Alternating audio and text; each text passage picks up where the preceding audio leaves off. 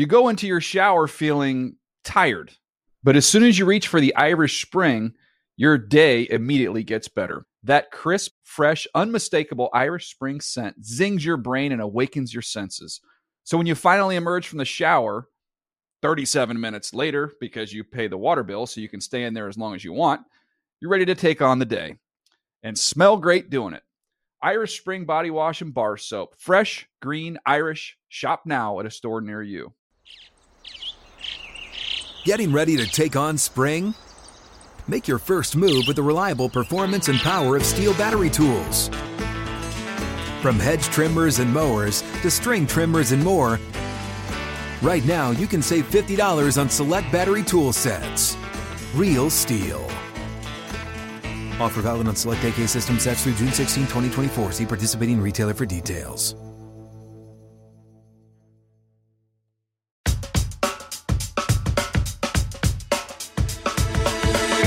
I'm Terry Fontenot, General Manager of the Atlanta Falcons, and this is the NFL Report.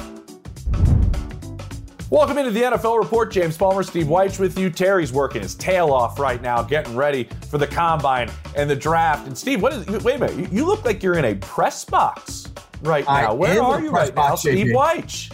Yeah, I'm in a press box at Yulman Stadium on the campus of Tulane University, watching practices for the HBCU Legacy Bowl, which will air Saturday, 4 p.m. Eastern, on NFL Network. Me, Bucky Brooks, Sherry Burris, and Charles Davis on the call.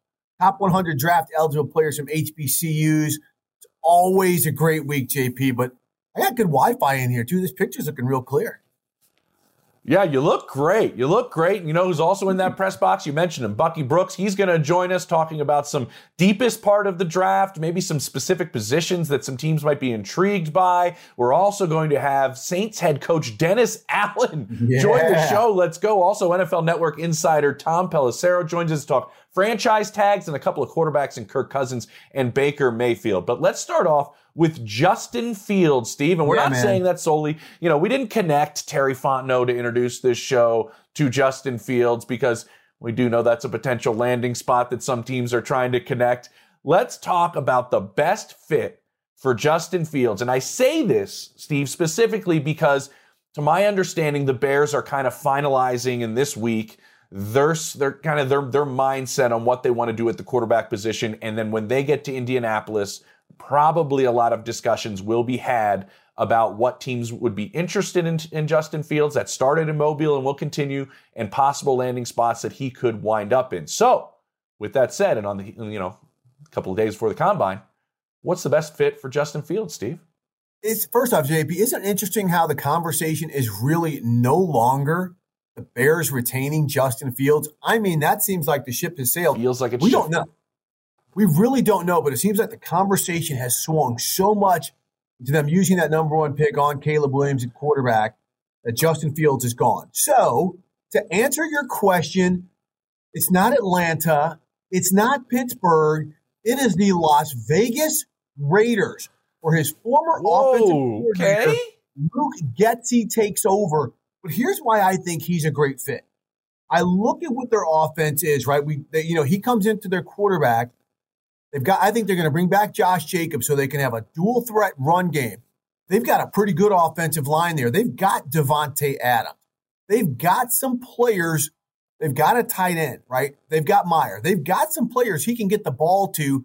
They're a physical club, plus all of those great offensive head coaches in that division, Jim Harbaugh, Sean Payton, Andy Reid.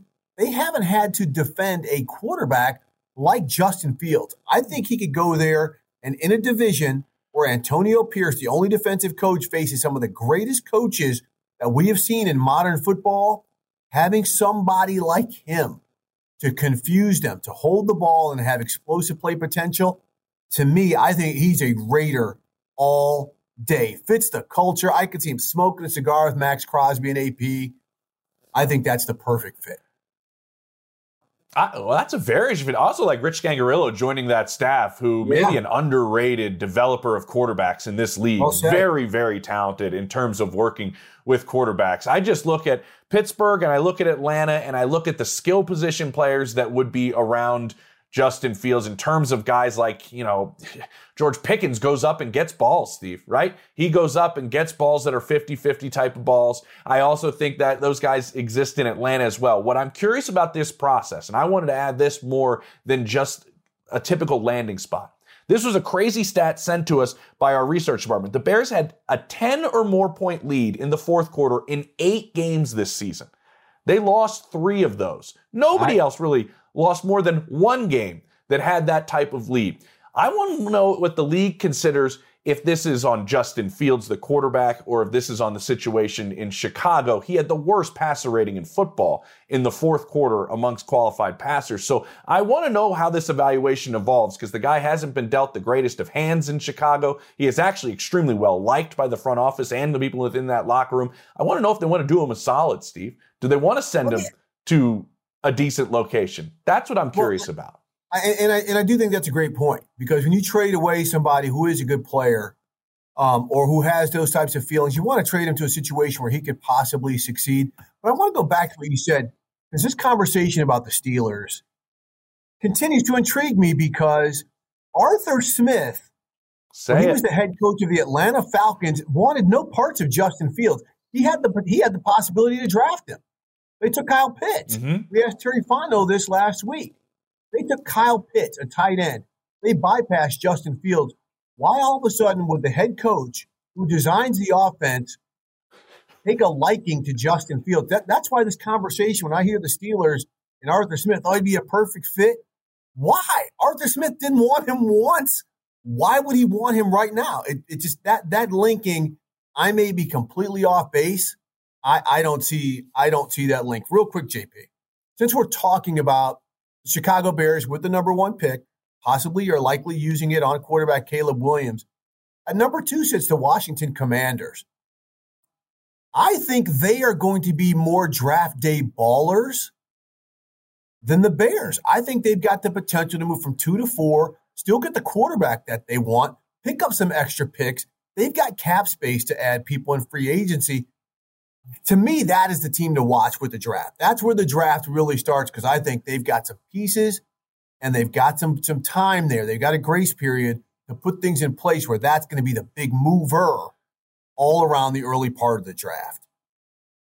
Listen, Steve, if they're the ones grabbing all the attention, I'm nervous for Ryan Poles. I'm nervous if he gets overshadowed with what he has set up leading into this draft. I do think the Fields trade actually happens sooner rather than later. They'd like that to happen. There's more teams that need a quarterback now than when it gets closer to the draft. I think that plays with this as well. And I think you're right. I think number 2 is where the draft starts, because everybody's assuming it's Caleb Williams at number 1. That's locked in. It's going to take a historic haul, as Ian Rappaport reports. So number 2 seems to be the start of the draft. But at number 9 is also the Bears. So I'm fascinated by this thought process that you have, to where it could be the Washington Commanders turning all the heads as opposed to the Chicago Bears. I'm fascinated to see what happens, but that's why you went and got Adam Peters, right, Steve? Yeah, absolutely. And look, we'll see Adam Peters. He's done some wheeling and dealing before the draft when it comes to those types of picks. When he was with the 49ers, we'll see if he does it again. You know what, JP? When we come back after the break, we've got Saints coach Dennis Allen. They are revamping their offense with a new coordinator, a new scheme. We're going to talk to him about that and how that affects Derek Carr when we're back on the NFL Report. Roll that tape, LC.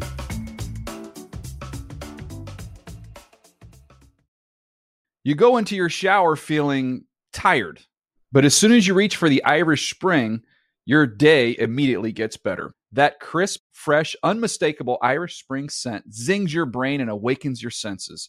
So when you finally emerge from the shower 37 minutes later, because you pay the water bill so you can stay in there as long as you want, you're ready to take on the day and smell great doing it.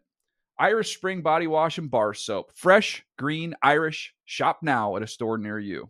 Whether you're a savvy spender maximizing your savings with cashback rewards, a thrifty rate watcher seeking the lowest interest, or a travel enthusiast looking for extraordinary perks, Kemba Financial Credit Union has a visa to complement your lifestyle and unique needs. Apply today at Kemba.org to unlock a limited-time 2% cash back on purchases and pay 0% interest on balance transfers for an entire year with a new visa from Kemba. You deserve a card that works for you. Restrictions apply. Offer ends June 30th, 2024. It's time for the lead block presented by T-Mobile for Business. A sport as fast as football deserves America's fastest 5G network. Businesses go further with T-Mobile for Business. All right, welcome back to the NFL Report. And JP, I am so looking forward to this because we are now joined by New Orleans Saints head coach Dennis Allen. I've known DA way back. Gosh, it's been about 15 years we go back, DA, back to Atlanta. And I first off, thanks for joining us. But we wanted to have you on because this has been such an eventful offseason in terms of changing of your coaching staff. On the offensive side, you hired Klint Kubiak as your offensive coordinator. Just kind of what went into that, and what are you expecting now for your offense? Is it going to be a radical change, or just something you think fits philosophically what you want to do with this team? Yeah, well, look, obviously we went through an extensive search in terms of interviewing a lot of people for this position. I think we interviewed 11 or 12 offensive coordinator candidates, a lot of really qualified guys.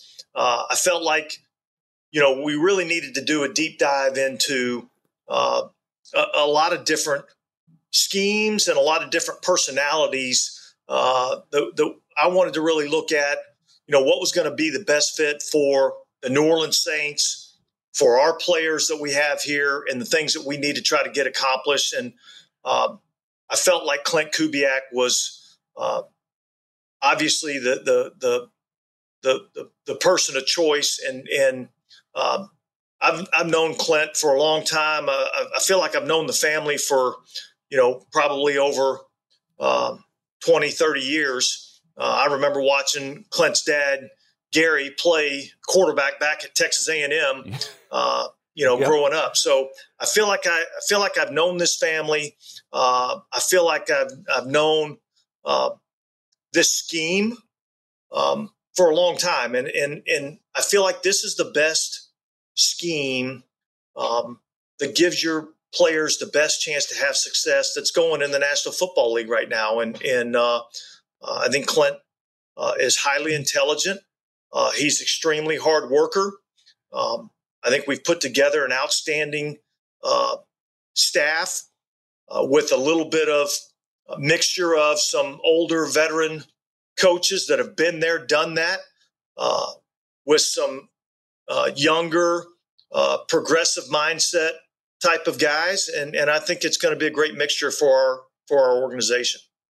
Yeah, before we move forward to what we want to talk about philosophically and scheme-wise, and you touched on it there a little bit. I know I've been told back in the day, the way Gary, when he ran it at its highest level, it's almost unguardable at sometimes if it's done the right way, the way this offense can be run. But specifically, Klint, coming from San Francisco, and the way you've seen coaches depart out of San Francisco and have success, what is it that you learned maybe in that interview process with Klint about what that building is doing right to have guys prepared to make a jump like you're having Klint do?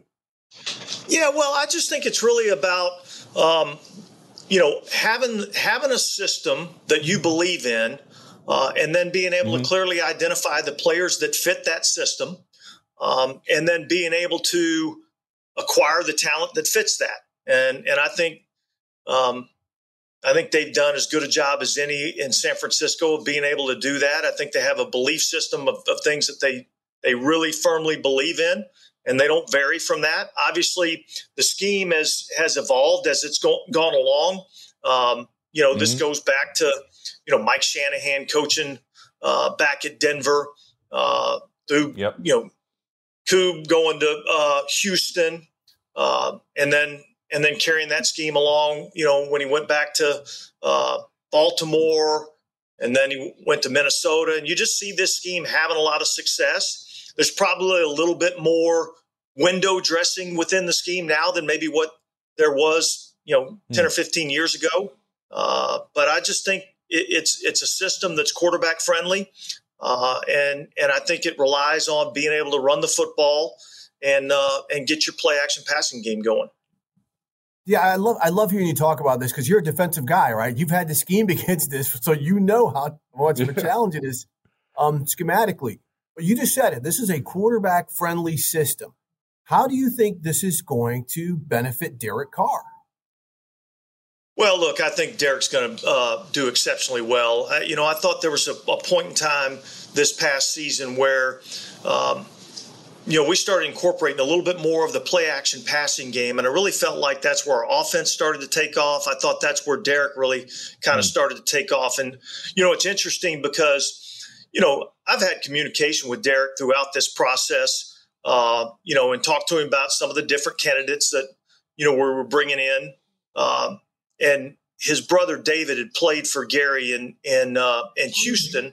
And that was David's last year in Houston. I was a little bit concerned that, maybe that wouldn't go over that great. And David had some really good things to say, about the offensive scheme and about how he, really appreciated the scheme and the things that they were doing and really enjoyed playing for Gary and felt like, look, if there's some similarities, which I think there's a ton between Gary and Clint, that it was going to be a great fit. And so I'm really kind of excited about that.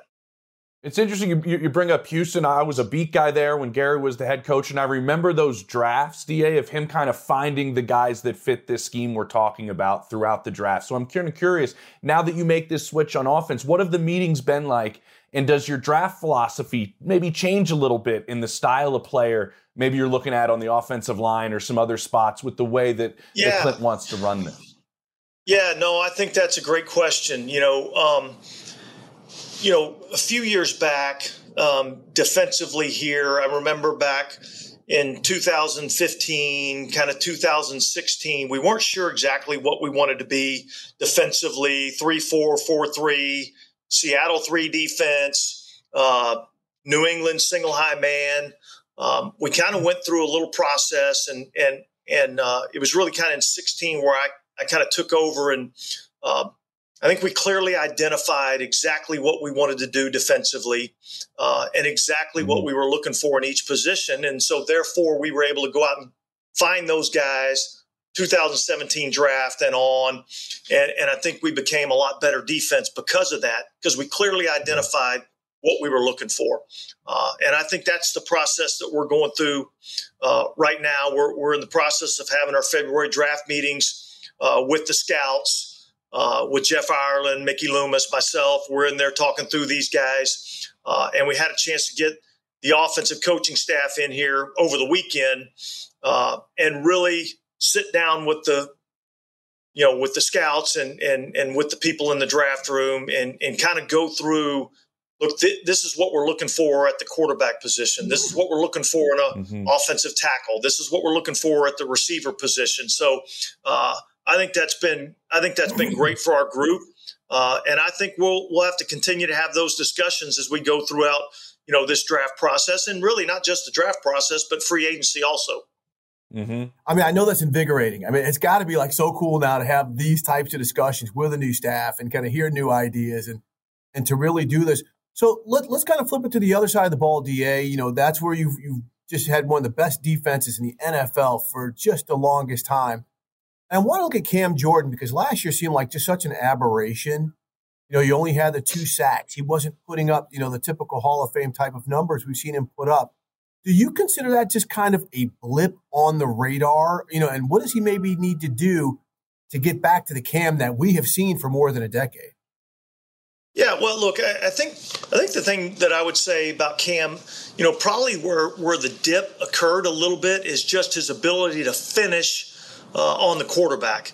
I think he was still effective in kind of being able to get around the quarterback. He just didn't finish as well on the quarterback. And so I think that's one of the things that we've got to continue to look at and work at. I think he's still one of the better run players in our league at the defensive end position. But look, let's be honest. I mean, as we all get older, we start to slow down a little bit. I don't think he's at that point where I think he's still got some good football left.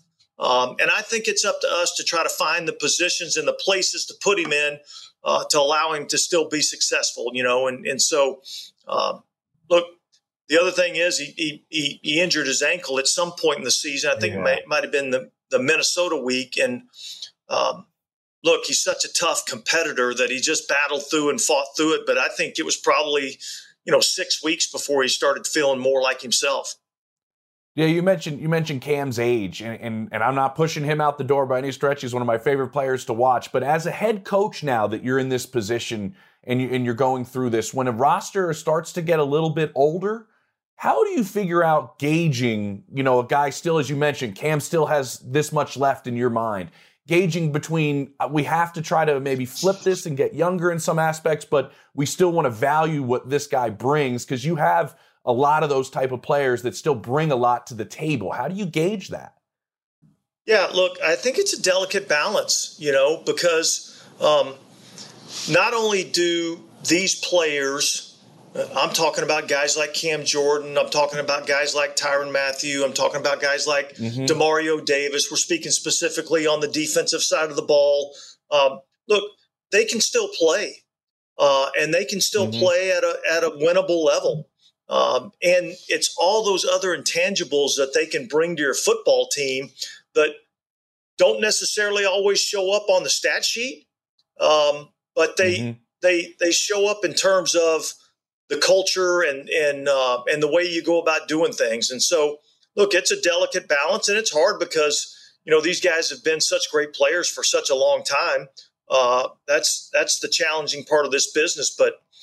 As long as they can play at a level that allows us to be able to win, then I think they're valuable pieces to our team.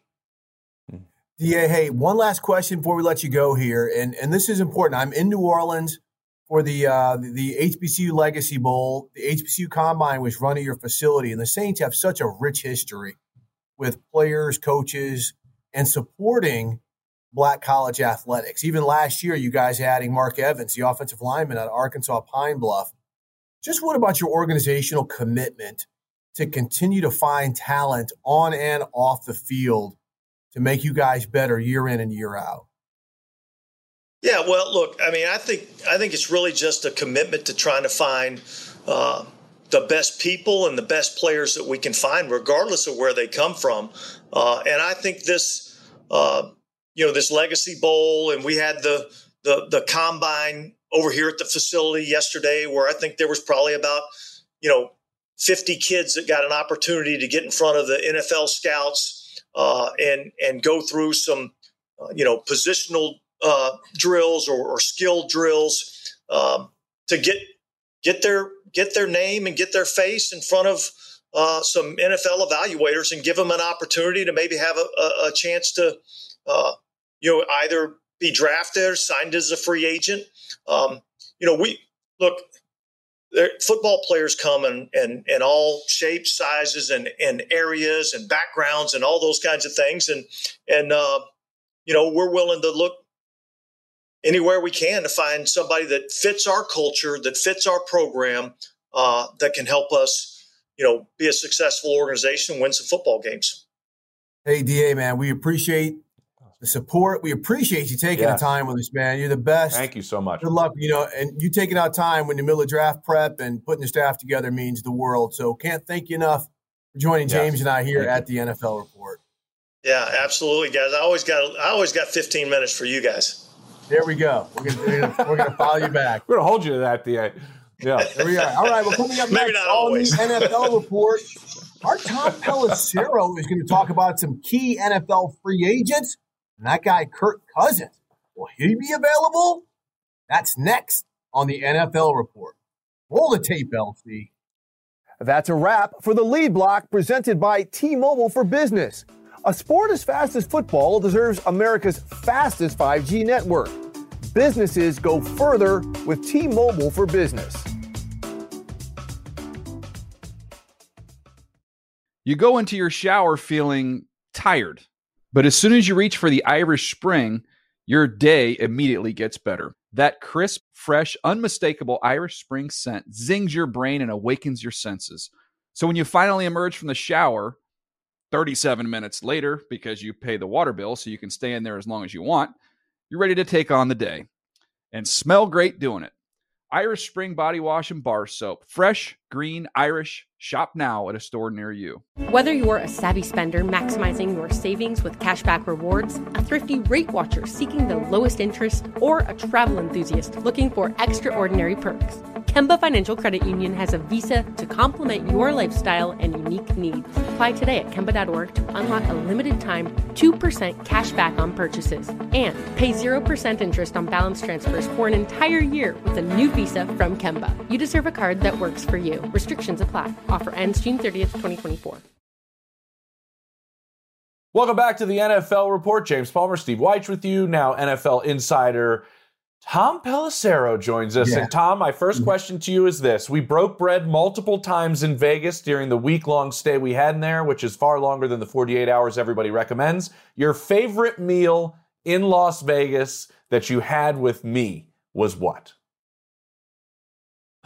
Let's see. I believe I bailed on one of them about halfway through because I had an engagement that I needed to get to. I believe that one, Lotus of Siam, had the potential to be really good. Everybody raved about it after, but STK potential. Right there in the Cosmo. That was a fantastic meal that we had together. Oh, that one was fantastic. That one was really, really good. Really, really good. And all right, speaking of fantastic, let's get to the wide receiver position, potential franchise tag candidates. There's two I'm looking at. The first one, T. Higgins. To me, this is a fascinating situation with Cincinnati. And if you give him a contract, then you're just resetting a floor for Jamar Chase, which you have to do down the road. Do you want to pay two wide receivers? Do you move on now? Or do you try to maybe just run it back on the tag and try to get a Lombardi in 2024? Where do things stand, in your opinion, with T. Higgins and the Cincinnati Bengals? You're right, James, because somebody, if T. Higgins were to get to the open market, would pay him like a number one wide receiver. On his own team, it's pretty clear Jamar Chase is that number one guy when he's out there and fully healthy. The Bengals are not strangers to using the franchise tag. They have done it in the past. Did it with a wide receiver not that long ago in A.J. Green and had him play his final season there on the tag. So certainly a possibility that they could keep T. Higgins on the franchise tag for a year. Nobody's preference, generally speaking, is to end up with somebody on the tag, but they've got enough flexibility right now in terms of their salary cap that would be an option if they're not able to consummate a deal prior to the negotiating window opening up on March 11th. JP, I'm going to let you follow up since you said you had a second wide receiver you wanted to talk about. I kind of blacked out because I was thinking of STK real quick. How about Mike Evans down there in Tampa Bay? Because I know there's plenty of teams around the league that are going, this is still an unbelievably productive receiver, and if he finds his way out, this is somebody just like T. Higgins that teams are going to jump at. Well, it's a big number for Mike Evans if you were to franchise tag him based off last year's salary cap number. Also, you have to think, when a player has had the type of career that Mike Evans has had with the Buccaneers, 1,000 yards every single season, being a franchise legend, do you go that tag route if you're not able to work out a deal? Or do you say, thanks for the memories, thanks for a Super Bowl win, we're going to let you move on with your career right now? Those are organizational decisions that the Bucs are going to have to make. I know that certain people were making a lot of the fact they didn't get a contract done a couple of days ago before a void date. Voids are not magic. They're not, hey, he immediately becomes a free agent. They just mean it's a matter of accounting differently for future cap numbers onto the cap. Nothing precluding them from being able to move forward here with a deal on Mike Evans, but let's also be very clear. Mike Evans has earned it. He's one of the most consistent players that the NFL has seen over the past decade here. He's got one more big bite at the apple. I would not think that he would want to be on the franchise tag. I would think, and again, a lot of different ways this could go. Teams have the right to use the tag, but I would think if they can't get a deal done with Mike Evans, he quite possibly wearing a new uniform in 2024. I would agree, Tom, because, look, he'll always be viewed as a Buccaneer. Yeah, even if he has to play another team, he'll always be viewed as a Buccaneer. His legacy is solidified there. Let's come off the tag. Maybe later we can talk about, Tony Pollard, Saquon Barkley, and this and that. But let's get to some guys with some expiring contracts. And Kirk Cousins is one of the most, I should say, intriguing guys out there Because Minnesota, we know they probably would like to keep him, but he's coming off that Achilles. There's the age. What's his situation? Well, I would anticipate, Steve, that Kirk Cousins is going to have a strong market, even going on to his age 36 season and coming off of that torn Achilles. The Vikings want to keep Kirk Cousins, but to this point, there's really been no substantive communication. That's normal for the Vikings. They do a lot of their contract talks with their own free agents at the Combine. That begins next week in Indianapolis. At that point, I would think that everybody involved would have a pretty good idea of what that market for Kirk Cousins is going to be. At the same time, the Vikings are exploring all options in the event that the price tag just becomes too high on Cousins. If he goes elsewhere, wouldn't think that they'd be in the Baker Mayfield mix. There's not a lot of other starting caliber, clear starters available in free agency. I think it may be more of an economical type of veteran, let's say a Sam Darnold coming in, which would buy them some time to bridge the gap, to bring in a young quarterback as well. Maybe even somebody that they could draft. They're sitting there at number 11, could go up, could go down. That would be possibility. Minnesota in general, guys, in a really unique situation right here because there's not a lot of times you've got 3 players on your roster who all could be $30 million plus per year players with Kirk Cousins, who can't be tagged, Danielle Hunter, who's also a pending free agent, can't be tagged, and then Justin Jefferson, who has a pretty big vested interest in what happens with Kirk Cousins in that quarterback situation. So a lot of moving parts for Kwesi Adolfo-Mensah and Kevin O'Connell to sort through here. Again, the Vikings usually do business. A lot of what they take care of is at the Combine. Coming off of that and leading up to March 11th, March 13th, that's where you'll get a better idea of exactly what direction these are going to go. Can I just say, with all the time he missed, Justin Jefferson's season still was absolutely remarkable. And what he was able to do with even the games that he missed. He's incredible. You mentioned Baker there real quick, Tom. You look down there in Tampa. We mentioned Mike Evans. We talked about him. And then you could look at the franchise tag, and maybe that's going to Antoine Winfield Jr., their safety. Maybe that's where that tag goes. What's the status with where things stand with Baker maybe re-signing in Tampa because he becomes available? There's not a lot of veterans, as you mentioned, signal callers that teams are maybe desiring, and he might be one on a decent price. Well, here's what we know, James. The price is going to be higher for Baker Mayfield than it was a year ago when he went there on a one-year deal worth $5 million plus incentives. The question is going to be, how high does that price go? And does another team get seriously involved and make a push for Baker Mayfield? Now, we know the Bucs have expressed an interest. They want Baker Mayfield back. Mayfield said during Super Bowl interviews that getting that offensive coordinator in place, the fact that it's a guy he knows in Liam Cohen, that was one of the big pieces that had to be in place before he evaluates his situation. Now, I've talked to a lot of people within the league, other general managers who are trying to project this thing out. They all believe Baker Mayfield ends up going back to Tampa, if for no other reason than he's been on so many teams from Cleveland to Carolina to LA to Tampa over the past couple of years that upending once again and going to another new team probably isn't what he really wants to do. Having said that, Dave Canales isn't there anymore. The guy he had success with in Tampa last year, he's now the Panthers head coach. How much does that impact things? And also remember this, okay, Liam Cohen worked with Baker during that time that he spent with LA a couple of years ago. So did Zach Robinson, who's now the Falcons offensive coordinator. They have an acute quarterback need. I'm not saying that the Falcons are going to make a run at this, but in the same division, if they got involved, that's the type of thing that can really make that price go up. And Raheem Morris was the DC for the Rams when Baker came in and played well at the end of the season a couple of years ago, too. So there's that tie as well. Let's get back to the running backs and potential franchise tag with Tony Pollard and Saquon Barkley. That would seem almost a steep for what both teams got from those running backs last year, even on the tag. That would seem like a steep number for both of those players. Am I kind of off base here thinking that an $11 million, $12, $13 million tag for both those guys is serviceable enough again? Well, the steepest tag actually would be for Josh Jacobs in Las Vegas. That one could go to $14 million plus, based upon the fact that he signed an upgraded contract that gave him a couple extra million. Saquon and Tony Pollard played at essentially the base tag. Barkley did a new deal. They added like $909,000 in incentives, but they were all tied to team performance. When you're the Giants and you lose your quarterback and you're playing with Tommy DeVito and you win like 6 games, you're not hitting any of those incentives. So for Saquon, he's said many times he wants to be a Giant for life. The Giants organization has a great affinity for Saquon Barkley. John Mara certainly is in that bucket as well.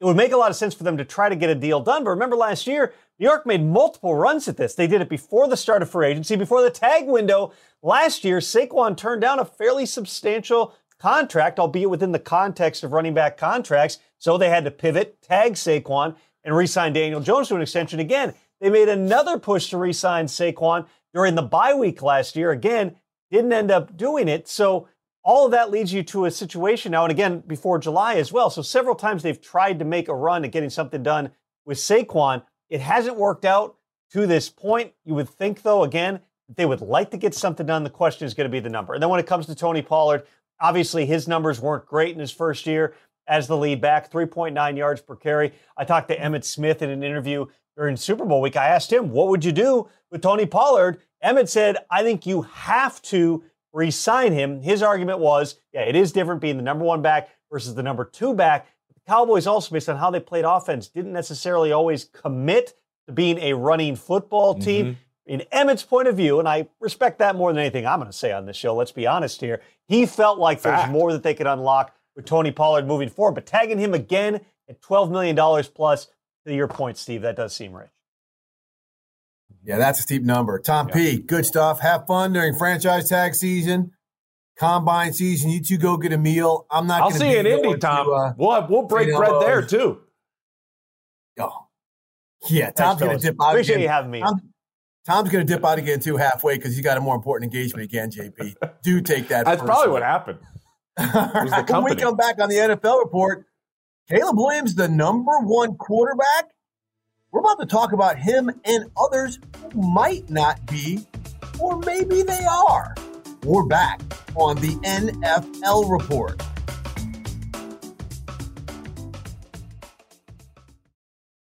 You go into your shower feeling tired, but as soon as you reach for the Irish Spring, your day immediately gets better. That crisp, fresh, unmistakable Irish Spring scent zings your brain and awakens your senses. So when you finally emerge from the shower, 37 minutes later, because you pay the water bill so you can stay in there as long as you want, you're ready to take on the day and smell great doing it. Irish Spring Body Wash and Bar Soap. Fresh, green, Irish. Shop now at a store near you. Whether you're a savvy spender maximizing your savings with cashback rewards, a thrifty rate watcher seeking the lowest interest, or a travel enthusiast looking for extraordinary perks, Kemba Financial Credit Union has a visa to complement your lifestyle and unique needs. Apply today at Kemba.org to unlock a limited time 2% cash back on purchases and pay 0% interest on balance transfers for an entire year with a new visa from Kemba. You deserve a card that works for you. Restrictions apply. Offer ends June 30th, 2024. The top draft-eligible players from historically black colleges and universities put on the pads one last time to show they're worthy of getting drafted. The third annual All-State HBCU Legacy Bowl, Saturday at 4 p.m. Eastern, exclusively on NFL Network and streaming on NFL Plus. And speaking of the HBCU Legacy Bowl, Bucky Brooks, who now joins us, will be on the call with me. And Bucky and I right now are at Tulane Stadium, about a 3rd and 14 away from one another in the press box here at Yeoman Stadium at Tulane, JP. Bucky B., appreciate you joining us. We're going to get to some of these HBCU players who are participating in practice this week in just a minute. There's the horn kind of signaling practice is over. But, Bucky, let's get to the overall draft class coming in. Since we're in that window, the NFL Draft Combine starts soon. What can you just tell us overall about this draft class? You know, Steve, there's a really solid draft class up at the top of the board. Now, this will be the first year where we see some of the, I would say, the negative effects of NIL, some of the COVID stuff, where the draft is not as deep when we get to day 3, but the first 3 rounds should be loaded with players that can come in, make contributions, and those things. As it relates to positions that are really loaded with talent, I would say the quarterback position, you got solid prospects. You have a ton of big-time playmakers at wide receiver, probably the deepest position of the draft. Offensive line, particularly offensive tackle, is loaded with playmakers and talent where you can see a bunch of first-rounders come off the board. On defense, you have a solid pass rushing class. Like you have guys that are intriguing, but it's not as deep as some past years. And then I would say cornerback. You have a bunch of big cornerbacks, guys that are over 5'10", 5'11", that can play the game utilizing a variety of techniques. So if you're in need of kind of what we call the core positions, you can find those guys. Passers, playmakers, pass protectors, handful of pass rushers, and then some defensive playmakers at corner. You can get those guys. You just won't find a lot at running back and linebacker.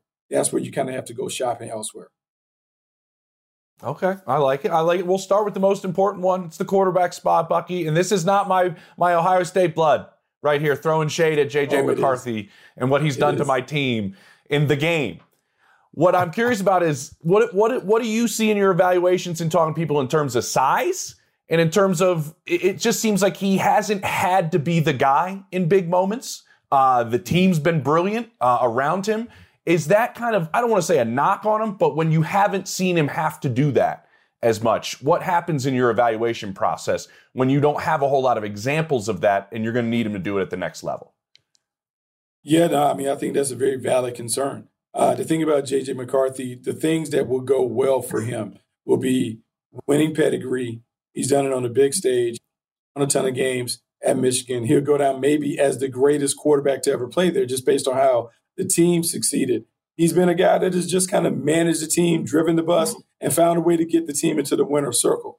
But when you watch him play, athletically, he's intriguing. He can run the ball. He's a legitimate dual-threat quarterback, super athletic, has a strong arm, can deliver deadly strikes. And those things, you just don't have a lot of visual evidence on tape to say that he could be the guy that is the driving force of the offense.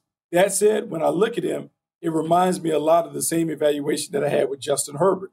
Justin Herbert, when he played at Oregon, was not asked to do a lot of stuff, played in a more of a conservative offense, but then he gets to the National Football League and flourishes. I think J.J. McCarthy is intriguing because people see the traits and the tools. They see the athleticism. They see the strong arm. They recognize and appreciate the intangibles. That's why he's going to be a guy that's of interest in the first round. Wow, Buck, you sound like people evaluating some Dean Smith Tar Heels back in the day because they had so many good players. None of them were asked to drive the bus. Look, you talked about how great this receiving class is. We know at the very top there's Marvin Harrison Jr., who might be the best player overall in this draft. What about the top-end depth? And what type of players are these teams getting? Because we've seen wide receivers buck the norm over the past 5 or 6 years and come in and have an immediate impact. Yeah, I think what we're seeing is the byproduct of what we call 7-on-7 culture. The wide receivers that are entering the league now are more experienced, more polished than they've ever been. Part of the reason is because they're catching more balls, running more routes than they ever have. From the time they're in Pop Warner to the time they graduate college, these guys have really played football year-round. And it manifests itself in guys like Marvin Harrison Jr. being a very polished player that comes out, reminds me a lot of Larry Fitzgerald, in terms of just gets it. When you see him, he's a plug-and-play pro. He can run routes. He can catch it over the middle of the field. He has speed to burn. But to me, he's a legitimate number one receiver because he not only commands double coverage, but he can defeat coverage. It's easy to envision him being the anchor of a passing game. But it extends beyond him. Rome Odunze from Washington is another guy that people are buzzing about. And one of the reasons they're buzzing about the Washington standout is because he's big, he's physical, does a great job of catching the ball in his hands. He wins the 50-50 balls. And really, when you watch him, he reminds me a lot of Jamar Chase. Physical, imposing presence, even though he doesn't have, I would say, superior size, he plays with a rugged game.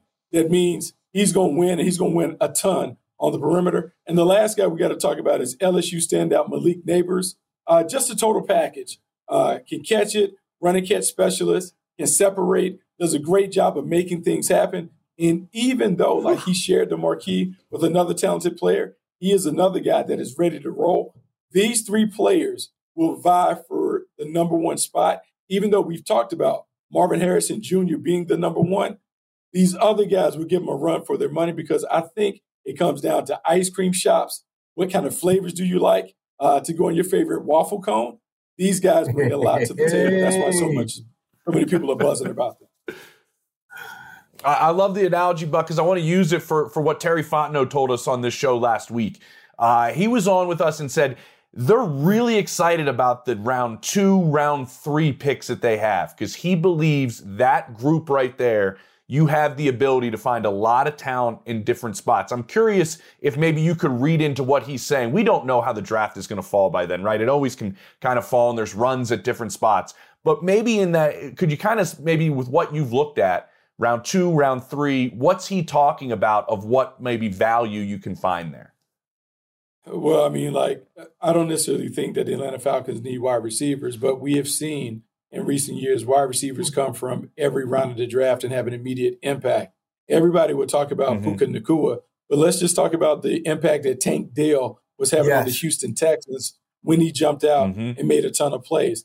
There are more of those kinds of players where supply and demand, look, the supply is overwhelming when it comes to the wide receiver position. But it also would be an opportunity for teams to look at offensive tackles. And if you need to fortify the offensive line, there are a bunch of intriguing players that can come off the board. We always talk about the first rounders, but look, man, there's an offensive tackle class of Joe Alt, Talis Fuaga, Amarius Mims, J.C. Latham, Troy Fatuna that are going to be available at the bottom of the first round, top of the second round, so you can get some of those needs filled. And also on the interior, because as I'm thinking about the Atlanta Falcons, I'm thinking really the main thing is them fixing quarterback and continue to upgrade that offensive line.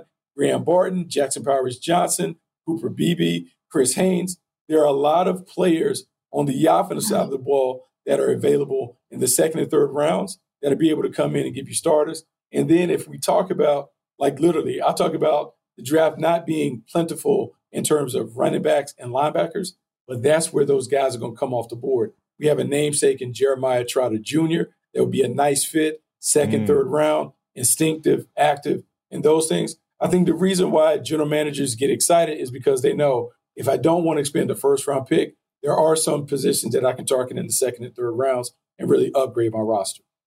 All right, Buck, we're talking about some day 2 and day 3 guys. We are here at the HBCU Legacy Bowl. The first day of the full practice is just wrapped up here at Tulane University. Team Robinson, players made up from the SWAC and the SIAC, just finished their drills. But later on, it'd be Team Gaither and their quarterback, Davius Richard from North Carolina Central, is that dude. 2-time MEAC Player of the Year, a great runner, a great thrower. He blew up the combine. What about a player like him who is so accomplished at this level, who has all the physical specs, about him getting into a camp and getting a shot, especially with the duality he poses? Yeah, no, I think this year, look, even previous years, like last year, we saw guys like Sean Clifford go in the 5th round and DTR, Dorian Thompson-Robinson, go in the 5th round and have an opportunity to play. I think teams are kind of getting hip to the fact that you need to continue to take quarterbacks just due to the nature of the position, the value of the position, and the injury situations that we see at the position. You need to have a bunch of guys in the stable. When you talk about Davius Richard, one of the things that will intrigue teams about him is the spectacular playmaking ability that he possesses, not only as a thrower, but as a dynamic runner. When you watched him at NC Central, he made plays. He had the ability to put this offense on his back. People will need to look no further than the Celebration Bowl a year ago when he knocked off Coach Prime's undefeated Jackson State team and did it in splendid fashion. This is a big-time playmaker. And the thing that I like about him, Steve, is when we had an opportunity to talk to him after the combine, the ability to articulate and to really explain the whys behind what he does on the field, to me, that is valuable because when you talk to teams, they want guys that can take the information from the board to the field. Richard is one of those, he's one of those guys that can do that. Man, Buck, when you've seen quarterbacks over the last couple of years come out, and Brock Purdy's one that jumps out, obviously, with everything he's done, but experience, right? You've played those snaps in the game, and now it seems like teams are seeing that, its importance almost go up. I have to finish with this because this is what Steve and I's show is about. It's about offensive linemen, and it's about the nickel corner position. For some reason, we talk about those two more than anything else on this show. Have you seen in teams' evaluations, Buck, over the last couple of years, the way that nickel spot has become more and more important to finding that on your defensive side of the ball? Trent McDuffie, obviously, what he did with the Super Bowl champs just jumps out at us, repeatedly. What have you seen in terms of the evaluations and the importance of finding that spot over the last couple drafts? Yeah, so I think it has been changing for a while. There's become now where teams consider defenses to have 12 starters. And that nickel corner is considered a starter. And it's not only considered a starter, but now you're scouting for play to have a specific set of skills to play at the nickel position. Because when you're playing nickel corner, I want people to understand, back in the day, the nickel used to be your best corner. Because what you're asking them to do is to be a hybrid player. He's a hybrid linebacker / defensive back who is tasked with being assigned to sometimes the slipperiest wide receiver, but also being factored into the running game. So guys need to tackle well. They need to have quickness to be able to shadow in space. They need to be high IQ guys because you ask them to do a lot of things at that position. And if they have pass rush skills where they can blitz off the edge, it really makes them a very valuable commodity. So when you talk about guys like Trent McDuffie and the work that he was able to do last year for the Kansas City Chiefs, people are going to look at that and they want players who can kind of impact the game in a variety of ways. I just think it's the nature of the way the NFL is going. You're seeing teams blitz more. You're seeing teams play more man-to-man. And you continue to see the evolution of the defense where you're having positionless players manning multiple spots. The nickel position is that spot that has really become a huge position for championship caliber defense. Love it. I don't know, Buck, I don't know how many guys that play that spot Steve and I have had on the show this year. I don't know, it might be half a dozen of those guys. Kenny Moore, and we love them all. A couple of those guys have been on the show, and we've absolutely loved chatting with them about the position. You know it so well, and you broke it down brilliantly. Listen, we stole Bucky from Move the Sticks for our show, but make sure you keep an eye listening to him and Daniel Jeremiah throughout this entire draft off season, or for in season for you, off season for me, Buck. Appreciate it, man. Please come and join us again before this draft rolls around on the NFL Report. Buck, awesome stuff. Thank you. Hey, man, thanks for having me. All right, coming up, Matthew Slater announces his retirement. Can a man with one NFL reception as a wide receiver make it to the Hall of Fame? We're going to debate that next on the NFL Report.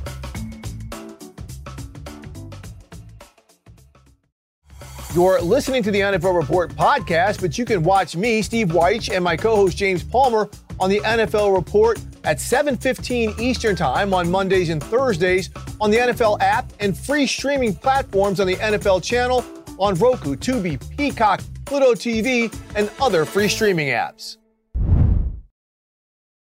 You go into your shower feeling tired, but as soon as you reach for the Irish Spring, your day immediately gets better. That crisp, fresh, unmistakable Irish Spring scent zings your brain and awakens your senses. So when you finally emerge from the shower, 37 minutes later, because you pay the water bill so you can stay in there as long as you want, you're ready to take on the day. And smell great doing it.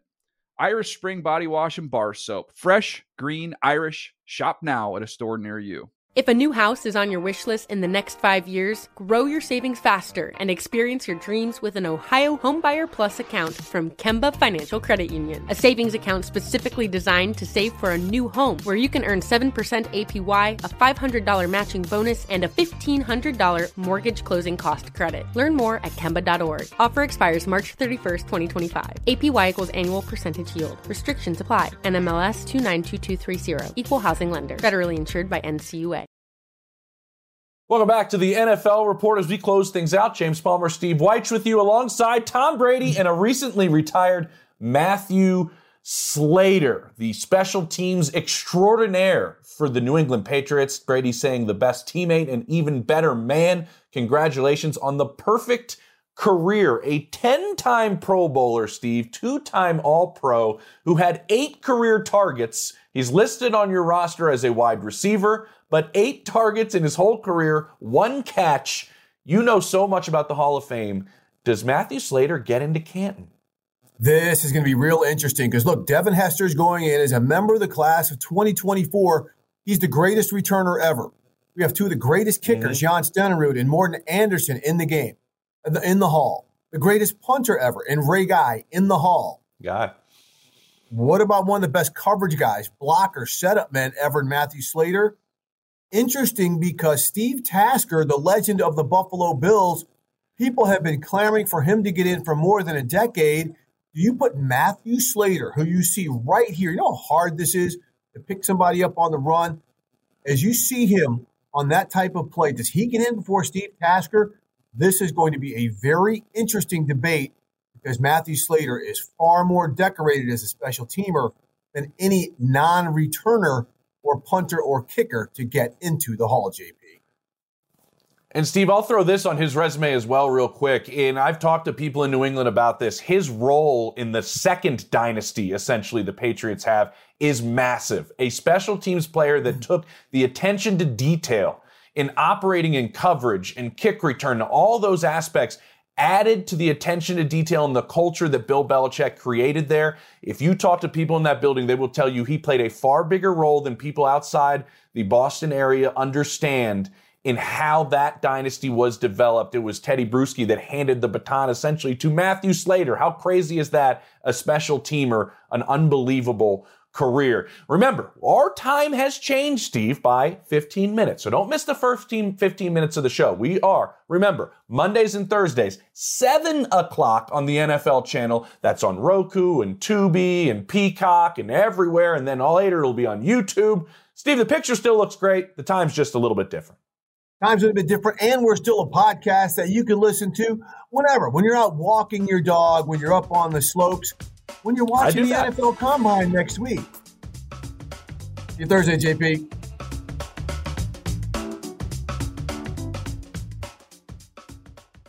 You go into your shower feeling tired, but as soon as you reach for the Irish Spring, your day immediately gets better. That crisp, fresh, unmistakable Irish Spring scent zings your brain and awakens your senses. So when you finally emerge from the shower, 37 minutes later, because you pay the water bill so you can stay in there as long as you want, you're ready to take on the day and smell great doing it.